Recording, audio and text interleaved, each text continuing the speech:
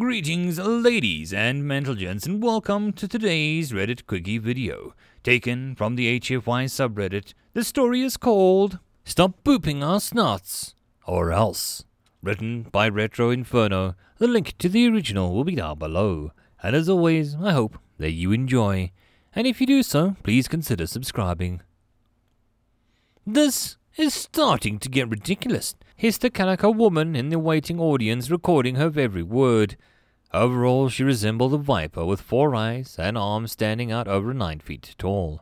Her scales were brown and yellow, which were patterned in such a way that they were vaguely reminiscent of a leopard. A crown perched on her head indicated that she was a high-ranking calico aristocrat, more specifically a young princess. But she was by no means immature, since a carnivorous species could live for centuries. There has been many diplomatic incidents involving the humans, she continued. A so-called Boop the Snoop challenge has resulted in many humans attempting to touch a calico's sensitive snout with their fingers. Let us remind humans that we are fearsome predators, and that attempting to do something like that could be a terrible mistake. After hissing out those words, the video began playing behind her. A human man in peacekeeping combat gear filmed himself from the first-person perspective while sneaking up on a calico soldier. He raised his fingers before speaking, "Hey there!" Saying this resulted in the calico turning around. Like a predator, he sprung forward and tried to poke her on the nose. Boop! Oop! Instead of, the calico grabbed his arm before his fingers could come into contact with her snout, and she gave him a death stare. 4-eyed stares deep into the camera. Afterward, she started coiling around him and restraining him with all 4s. "Wait, it was just a prank. I can't help myself. I must boop snoots." Squeezing him between her coils aroused a scream as he squirmed. Then she hissed in return. As the video ended, the cameras focused back on the calico princess, and her hissing filled the air. "In the name of public safety, I am officially issuing a decree that'll make booping snoots illegal within my dominion. Any humans found attempting to touch the nose of any calico or Menakai citizens will be punished with fines. Furthermore, there will be severe repercussions for repeat offenders." With that, she started slithering away from the podium. Journalists asked a flurry of questions that she ignored, and drones hovering in the air snapped countless photos. Eventually, she reached a more private part of their palace, where a set of heavy doors slammed shut, leaving behind all the rabble as her bodyguards accompanied her. These guards were all calico women, of course. This was because the men of their matriarchal species were only half the size of the females, and physically weaker on top of that. Soon she was slithering down a hallway, while the red sun illuminated the way forward thanks to the glass ceiling. It was just a glimpse at the arid climate encompassing this part of the planet. As this occurred, the princess thought about the volatile political situation. There were talks of succeeding with the Interstellar Federation, which was part of the reason why federal peacekeepers were not allowed to set foot or tail within the confinements of her palace. She hoped that a relaxing bath and perhaps a bit of sunbathing to warm up her cold-blooded scales would put her mind at ease so that she could think clearly. What caught her attention was the sound of the firstborn son hissing and snickering. "Do it again," he hissed. This was followed by a feminine voice, a human one, which her translator turned into a single comprehensible yet infuriating word. "Boop!" Once again her son did the equivalent of laughing, albeit it was far more ecstatic. As for the princess, she narrowed her eyes and held out a single arm, which made the bodyguard stop slithering. "Stay here," she commanded. As a result, the bodyguards, with their plasma weapons drawn, took positions along the hallway. With that out of the way, the princess nodded and opened the door to her son's room. She was met by the sight of a new human maid playing with the young son when she was supposed to be assisting with the cleaning drones. "Again! Again!" said her son with absolute glee. "Okay, just one more time," replied the human as she smiled.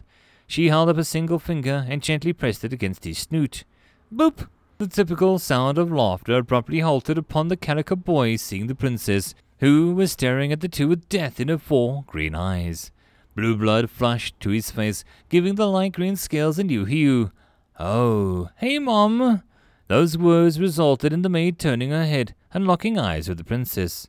Her jaw went agape, and a look of absolute shock and terror temporarily overwhelmed the human before she mustered up the courage to speak. "Ah, Madame Coudreau, I was just, She was cut off by the calico boy. "I ordered her to play with me rather than cleaning, so please don't punish her for my transgressions." He looked at his mother with puppy-dog eyes as she crossed her arms and slithered towards the two. Eventually, the maid realized that Coudreau was approaching her, so she slowly backed away. This didn't stop the princess from gradually towering over her until the human was backed up against the wall. Then suddenly, the calico lowered her head so that they were face to face. Meanwhile, the boy weakly hissed and grabbed his mother's tail. "It was my fault. Please, don't do anything to her." Ignoring this, Coudreau hissed the words that sent shivers down the human's spine.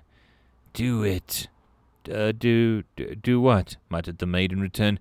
"Boop me." "Excuse me, madame?" The princess slightly opened her mouth, revealing the venomous fangs.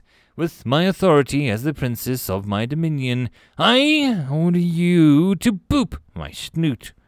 A look of confusion spread across the human's face as she scrunched it up. Okay." With a hand lightly shaking, she raised a finger and momentarily touched Coudreau's snout. Boop! For Coudreau, the gentle touch of a fingertip reminded her of a soft yet warm kiss. This was thanks to the body heat temporarily surging from the human's bare skin into her chilly scales. Overall, the experience made her think of the deceased husband, who she missed very much. "So that's what all the fuss is about," she hissed. "Do it once more, I command it."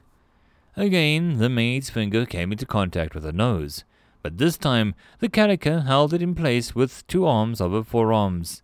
Then the human's entire hand spread across her snout. As a result, the princess sat there for a few long moments, experiencing nothing but the absolute euphoria from the human's body heat. She relived the memory of spending time with her husband before his demise. More specifically, when they basked underneath the sun with their bodies curled together during the intense moment of intimacy. In the meantime, the maid sat there with an awkward silence, but not knowing what the hell was going on.